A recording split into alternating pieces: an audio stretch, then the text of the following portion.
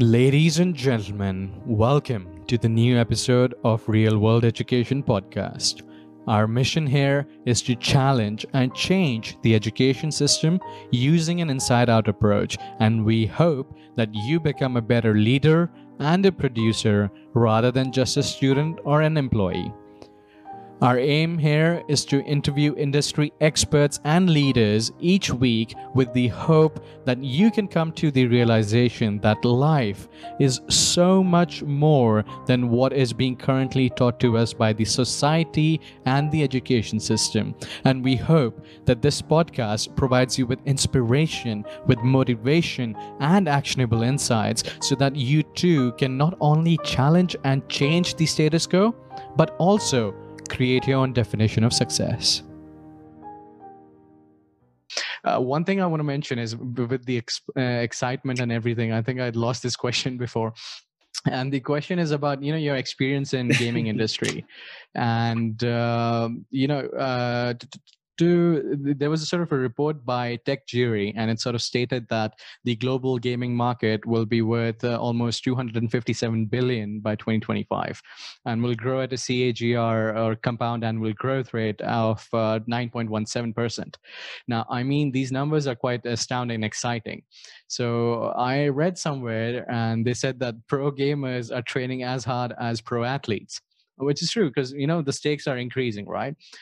So what would your advice be, given your experience in the video gaming industry, to students and young professionals that would allow them to sort of capitalize on this opportunity if they wish to? To be in like professional gaming, or to be in the industry of gaming? Well, it's an exciting industry, and to be honest, I have that was early in my career. So I was in the video game industry in the late 90s, right? So at the time, and it was growing a lot then, but it had just overtaken Hollywood in terms of annual revenue. But it was like 6 billion or 7 billion a year. 57, It's gone up, whatever that is, 200-fold or 300-fold. I mean, it's insane. And so,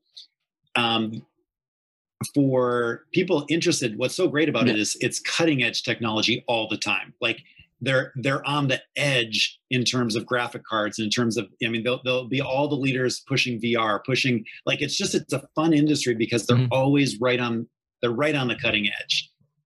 It's super creative. It's becoming more and more realistic. Like some of the games you literally it's like, holy cow, like that is so realistic. And so you can start to see how the applications of gaming in the rest of the world are going to start to merge even more, because of the technology that's coming out of the gaming world. Like they're getting such lifelike experiences that you can easily see how that could translate to a VR experience. And so, so what would my advice be for people who want to get, I think if you're interested in the industry, it's a growing industry for a while. So it's one of those industries, first of all, that, there's going to be a lot of opportunity.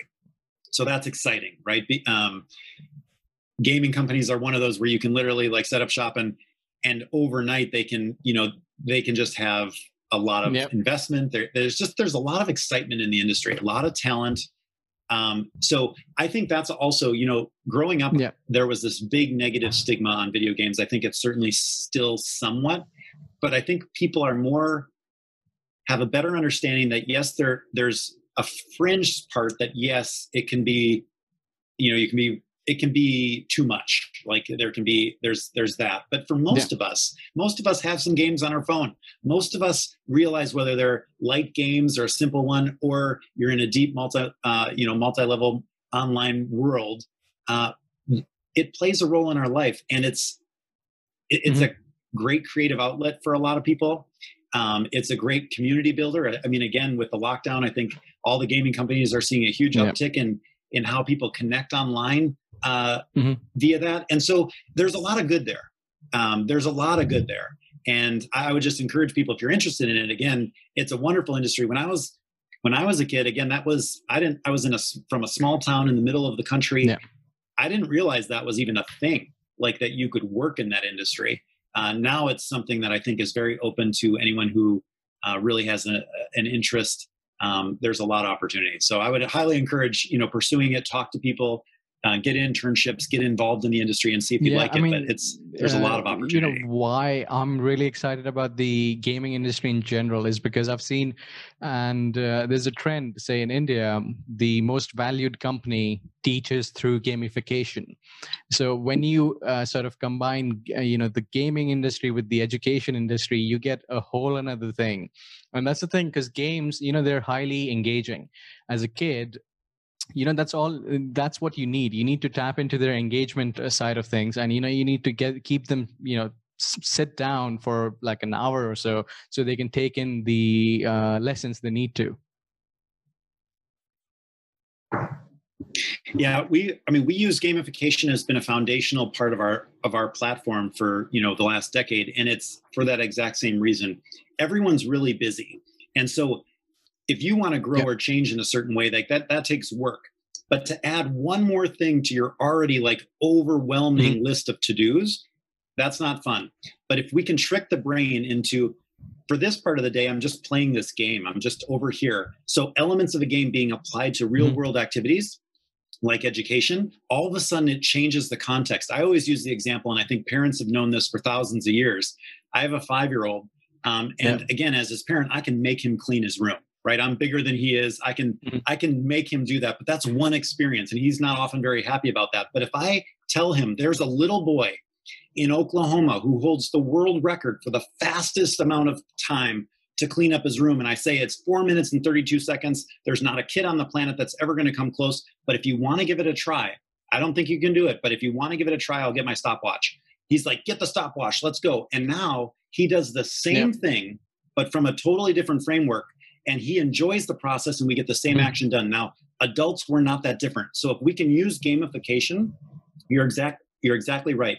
In the gaming industry, they have studied billions of points of data to see what it is about a game and what it does to our brain to keep us engaged, to keep us playing. So if we can they found that there's 7 elements of a game that are super engaging to our brain. And when we can add those elements to anything we're doing, we all of a sudden immediately become more engaged in that activity. So that's no surprise that the most valuable company in India is merging 2 things that are super important, education and then making that fun, tricking the brain into enjoying that process. That's a very powerful combination. Another thing is during the sort of the 2007-8 financial crisis, the bankers sort of blamed, the teachers, the immigrants, and the low-income individuals. Now, similarly, in the workforce of today, and we sort of discussed this earlier as well, there's a report by Gallup, and they state that 85% of adults worldwide are not engaged or are actively disengaged. And more often than not, the blame sort of falls on millennials. Right? People sort of label them as lazy, spoiled, always wanting constant praise, and sort of transient in nature. But I think what people or leaders sort of need to realize is that millennials, and this is in one of your articles as well, they are the present and they are the future, right? And according to sort of Forbes, they will make up to 75% of the workforce by 2025. So my question is, what should organizations do in order to ensure that sort of millennials and even Gen Z are performing at their fullest potential? And if the organizations fail to take the necessary steps, what advice do you offer millennials? Yeah, well, millennials are a powerful group, and I'm super excited because they're the first, they're making values a priority. Each generation has their priorities and each one's different. So it becomes very easy for the boomers to not like Gen X because they're different, and for Gen X not to like the millennials because they're different. And, difference, it's just like, well, they're not like me. They don't have the same priorities. And so therefore that they're not as good, or they're a problem. Every generation complains about the next generation. That's not unique to millennials. But millennials, what they're doing, which is so powerful, is they're bringing values. They're putting certain holistic life values as a group as more important than traditional business values. And what I mean by that is a millennial in general wants to be fulfilled. That's more important to them than making money. That's never been the case. In corporate America, all you had to do was offer more money, and then people were loyal to the job. Well, now a whole generation is saying, I'd rather make less money, but I want to feel like what I'm doing makes a difference. Well, all of a sudden, like, you watch the people who are in charge, they're like, well, wait a second, like, and then they start blaming them. Well, they're transient, or they're not this or that. And certainly there's some of both sides, but the organizations that are going to succeed, I mean, it's inevitable. Like, this is the present and the future. That's the fact. But the ones that are going to really accelerate their success are going to see the benefits that millennials are bringing in, because it's stuff that we all want. If we were actually all take a step back and say, what's most important to me? Is it another little bonus or a title change, or is it really being appreciated for the work I do? It's always the appreciation. I mean, at our core, is what's most important to me to make more money, or to be a part of something that could really benefit the world and make a positive impact? It's always the positive impact if we actually think about it for a moment. The millennials are just saying, that's more important to me right now, and I'm not waiting. And that's important, because if we get in alignment with what the millennials are asking for, we're going to see a huge shift, not only in our success as a business, but in our planets, like in the world. We're going to start to have more consciousness, more social consciousness from our corporate space. And that's mandatory. We have to start caring, not as a silo, but as a community. That business affects our community, affects the world, and we have to. And the millennials, thankfully, are saying, like, I'm not buying from you if you don't stand for something that I believe in. And so I think that both as consumers and as employees, they're making us look at what is actually most important holistically for all of us.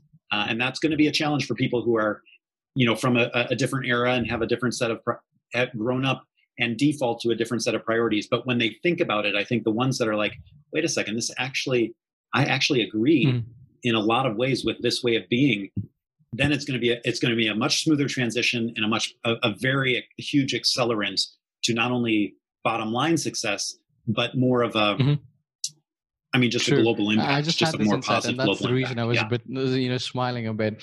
Is say the generations before millennials, they were taught to, because the opportunities were less at that time, and they were taught to sort of make money their priority. Now the thing is, because the parents have money, money is not as important as values, and that's a sort of a factor somewhere. The insight that I had is the education system. Everyone's like, you're probably hating on education. I'm not. Education system is, it's very important. Education is very important. But the point is, and we discussed this, that it doesn't teach you who you are, the values and all that. So as a result, they're not able to identify clearly what they really want. And as a result of that, they keep jumping from jobs to jobs, and then they get labeled as, being transient in nature. But that's not the case. So if you sort of zoom out a bit, you'll see the underlying, a lot of things can be solved by, providing the proper framework into realizing who you really are and what you value. And if I know that if I value creativity, I'll go and work for Adobe instead of working for, say, a bank, but most people don't know. Yeah. It's so true. And I think you're in both ways. I think, first of all, if more millennials knew who they were and what they were looking for, and more companies were living according to the values that they say they stood for, then we'd see more millennials staying longer right away. Like, this fits with who I am. I know who I am. I really like this. And then they would stay longer.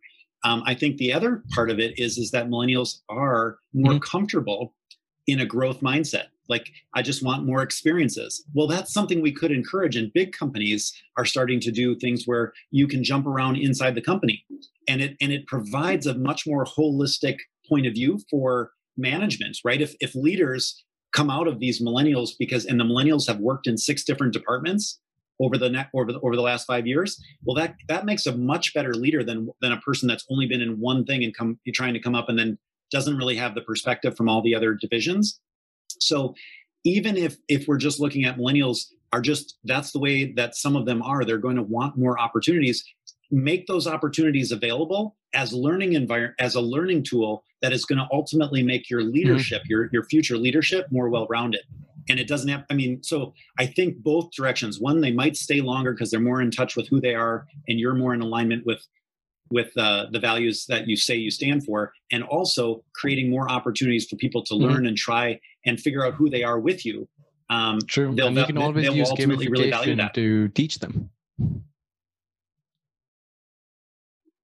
It's done correctly. Like, it gets thrown out there a lot, and sometimes I get a little frustrated because people say it's gamified and it's like, oh, that's still boring, or that's not really it. But done correctly, it can really be a beautiful way of making any process more fun. I'd love to see an app. Let's say you're trying to learn 5 different habits over the next year: meditation, reading, public speaking, and so on. If there was one app that can sort of walk you through these and through the gamification of everything, that would be really good. I'll tell you one place to start as a shameless self-plug is we just had an app called InJoy Daily that we just released. InJoy Daily, INJOY Daily. And it's based on the latest in positive psychology and neuroscience to build the muscles of the soul. So if we first get clear that we are able to create our own happiness, we're able to be grateful for the life we have. So we work on those we have challenges. Every 30 days, there's a focus: happiness, gratitude, our superpowers, getting to know our strengths, kindness, those kind of things. When we do that, and it's a game, there's a little bit of inspiration, a big community playing, we start to realize, like, well, I feel good. And from a positive state of mind, we are really our best selves. That's being shown over and over. If we can get people into a positive state of mind, they're more creative, they learn faster, they're more open to new experiences, to new people, new ideas. And so we're trying to go to the most foundational part, because then when you go to learn public speaking, you're already like excited about the experience. And then you can just bring in a new skill, because you're in the best frame of mind possible to absorb that new information or to learn the new skill. So I would highly recommend, again, getting people, get clear that you can create your own happiness, your own, just that you're at cause for being a beneficial presence on the planet. You're able to create kindness. You know your strengths. You're grateful for your life the way it is, even if you want to change certain things, that you can experience gratitude now. Those are muscles. And ultimately in our life, our quality of life, like, we want most things because of a feeling that we think we're going to get. If we can create the feeling first, then life is really that joy that we knew as a child. It's something that no matter what it is we want, it's like, oh, that's going to be exciting. Even if I don't know how to do it, it's just exciting to learn. And that's what I heard you say when you were doing the LinkedIn challenge. It's like, you got into this, like, I'm going to learn this. And I'm just going to go for it. And that's a great orientation for all of us to have forever. So that's the whole benefit of gamification. It just changes your frame of mind, rather than, you thinking that, say public speaking is a chore, and you start getting excited about it. And that's all the difference that, you need to make a lasting change. I took a stand-up comedy class, which was my biggest fear. And the teacher was brilliant, because he made a game. He's like, so all we're doing for the first couple of weeks, we're just going to talk. We're just going to talk. You're just going to get familiar being up there. So there was a game like, who could have, and it was whatever it was, who can talk about something in their childhood? Who can talk about, the weirdest food? It was just topics. And we would just all get comfortable talking in front of a group. And then it was like, tell a little story about that, and he just made this little game. Instead of be funny, it was this little bit of incremental growth. And that's, I think, the other part is make it a game, but also break it down into small bite-sized pieces. So you're not having to be all the way at the end right away. It is a journey to become a good public speaker, to become a writer, to write a book. It's a those are all big projects. So breaking it down into little steps and enjoying the process and celebrating the wins, that's a huge part of the joy. And gamification and celebrating wins and some of the other exercises that positive psychology are showing us help us create a positive state of mind. Those are crucial to enjoy learning, right? Those two things done together. And that's how we build our platform for any, Absolutely. for The any type point of about change that we're breaking it looking for. down is so true, because if you don't and you look at the bigger picture from the day one, say, I'll take an example. I started this podcast. I've done 5, 6 episodes now. This is my 6th episode, right? Now, if the goal, or if the only focus is, okay, I want to be like, the biggest podcasters in the world, have 100,000 followers. I'm being honest here. I get like 30 listens per episode right now after like 5, 6 episodes. So if my objective is Yeah. to get, the only focus is to get, say, to 100,000 downloads, how long will I last? I'll last maybe 6 months, because that took people 3 years. And if your goal is to get that in like 3 months, you're going to give up. So breaking it down, sort of keeps it interesting, exciting, and it keeps you on the right trajectory. That's a great example. I had a chance to interview Mark Metry. And are you connected to him? So he's okay, right? Yeah. So he's a genius, and just super young and has accomplished so much. But one of the things that he said in a post was why he started his podcast was he wanted to learn from the greatest minds on the planet.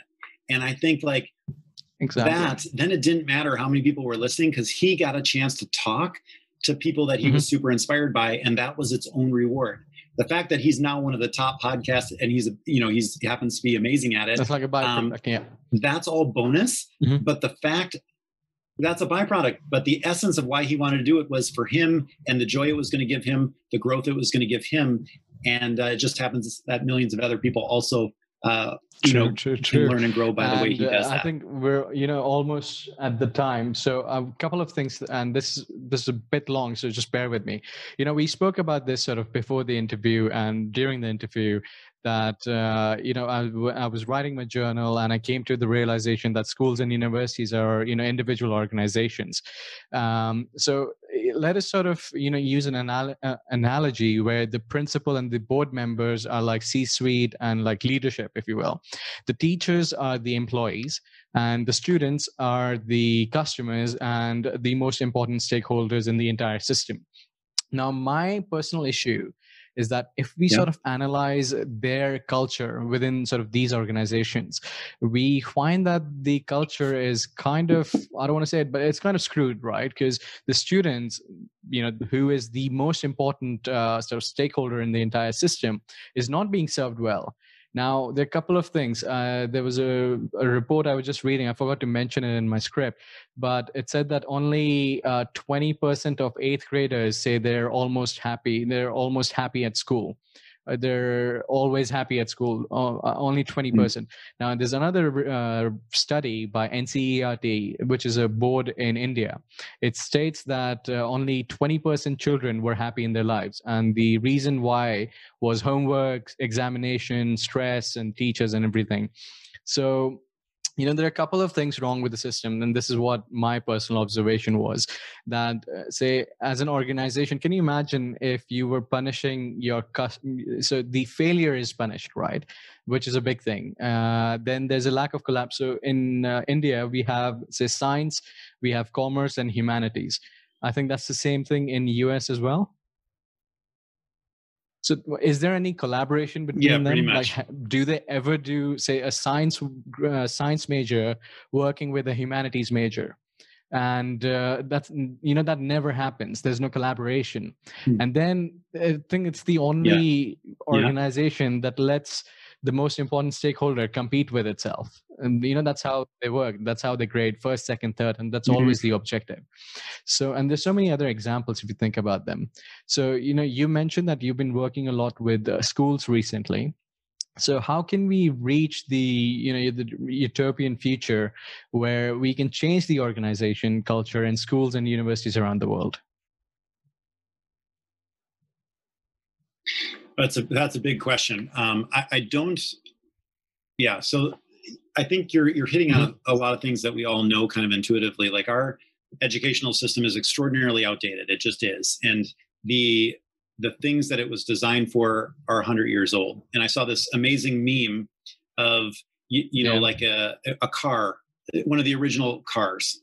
and then a car in the 1960s, and then a Tesla today. And it's just dramatically different. And then it showed the first phone, the first telephone, and then it showed a phone in the house, and then it showed an iPhone, and all of it, and you see like, holy cow, things are. And then it showed a classroom from 110 years ago, and a classroom today, and they're exactly the same.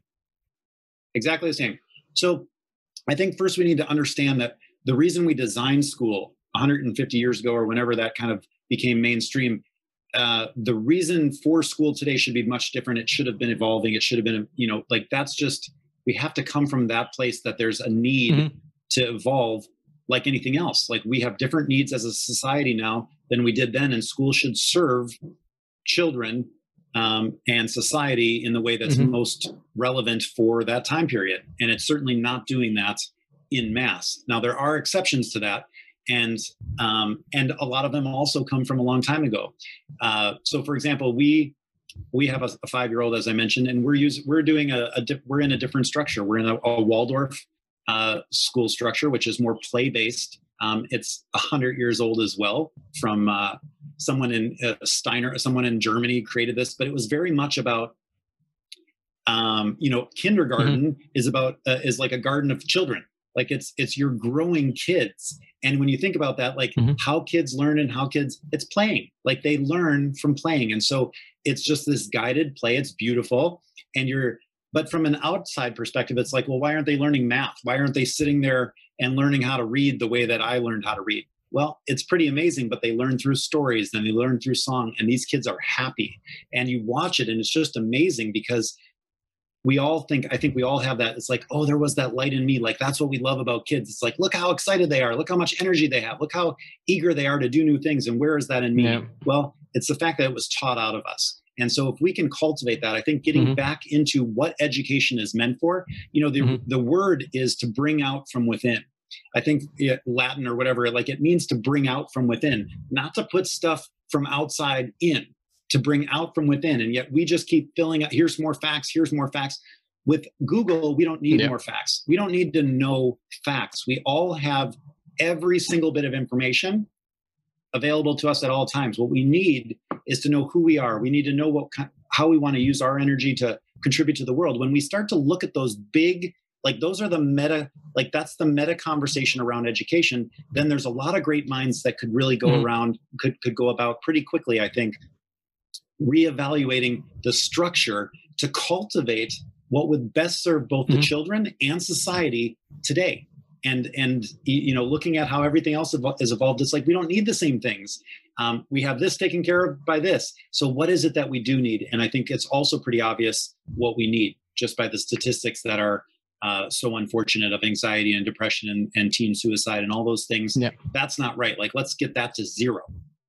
Because we're really cultivating well-grounded, safe environments, kids that know themselves and feel loved and supported as they're growing, and then, giving them space to be themselves. So there's a whole bunch that could be happening, but I think we need to start from the fact that the system itself was designed for a different result, and it's a result we don't necessarily want or need right now. And so finally, I just want to ask you one thing, is that if there's one piece of advice that you'd like to impart on the listeners, what would it be? We've been talking a lot about getting to know yourself. And I think you mentioned you're on a path, you do journaling and meditation, and now you're doing podcasts and you're talking to people, you've done a challenge for yourself. Like, you're in it in a lot of different ways. My suggestion for everyone is, what we all want is to be happy. We all want to feel good about each day and about our lives. And the way we do that is by getting in touch with what's important for us. So I just would invite everyone to spend a little bit of time and get into a daily practice of checking in, whether it's meditation or journaling or going for a walk in nature or exercising. It doesn't really matter what you do, but make it intentional that while you're doing that, check in. Is this feeling good for you? Are you doing it because you want to exercise, or are you doing it because you hope that other people are acknowledging how good you look? Are you journaling because you read in a book that journaling was good for you? Or are you realizing that when you journal, you're starting to get some insights and making connections and things, and that's just joyful for you. And so finding one way, meditation was something I struggled with for years. And I finally got one person whose guided meditation I really resonate with it. And now I look forward to doing it because it feels good every day. And so I'm not going to meditate unless it feels good long term. I can do it for a week. And I think all of us need to realize we're going towards things that make us feel good. So get good habits in your life and start with one. Start with one thing that you know feels good and is good for you today, and start putting that into your calendar so that you have a little ritual every day of something that makes you feel good. And it's something that's helping you get to know yourself and ultimately grow and ultimately start to see a new and better version of yourself. That's wonderful from time advice. to time. Well, no, I mean, long answer, man. To get to the that. nuance, you have to give some sort of context, and I think that's what you've done. So, once again, thank you so much for coming on to the show, and I really appreciate it. It was so much fun.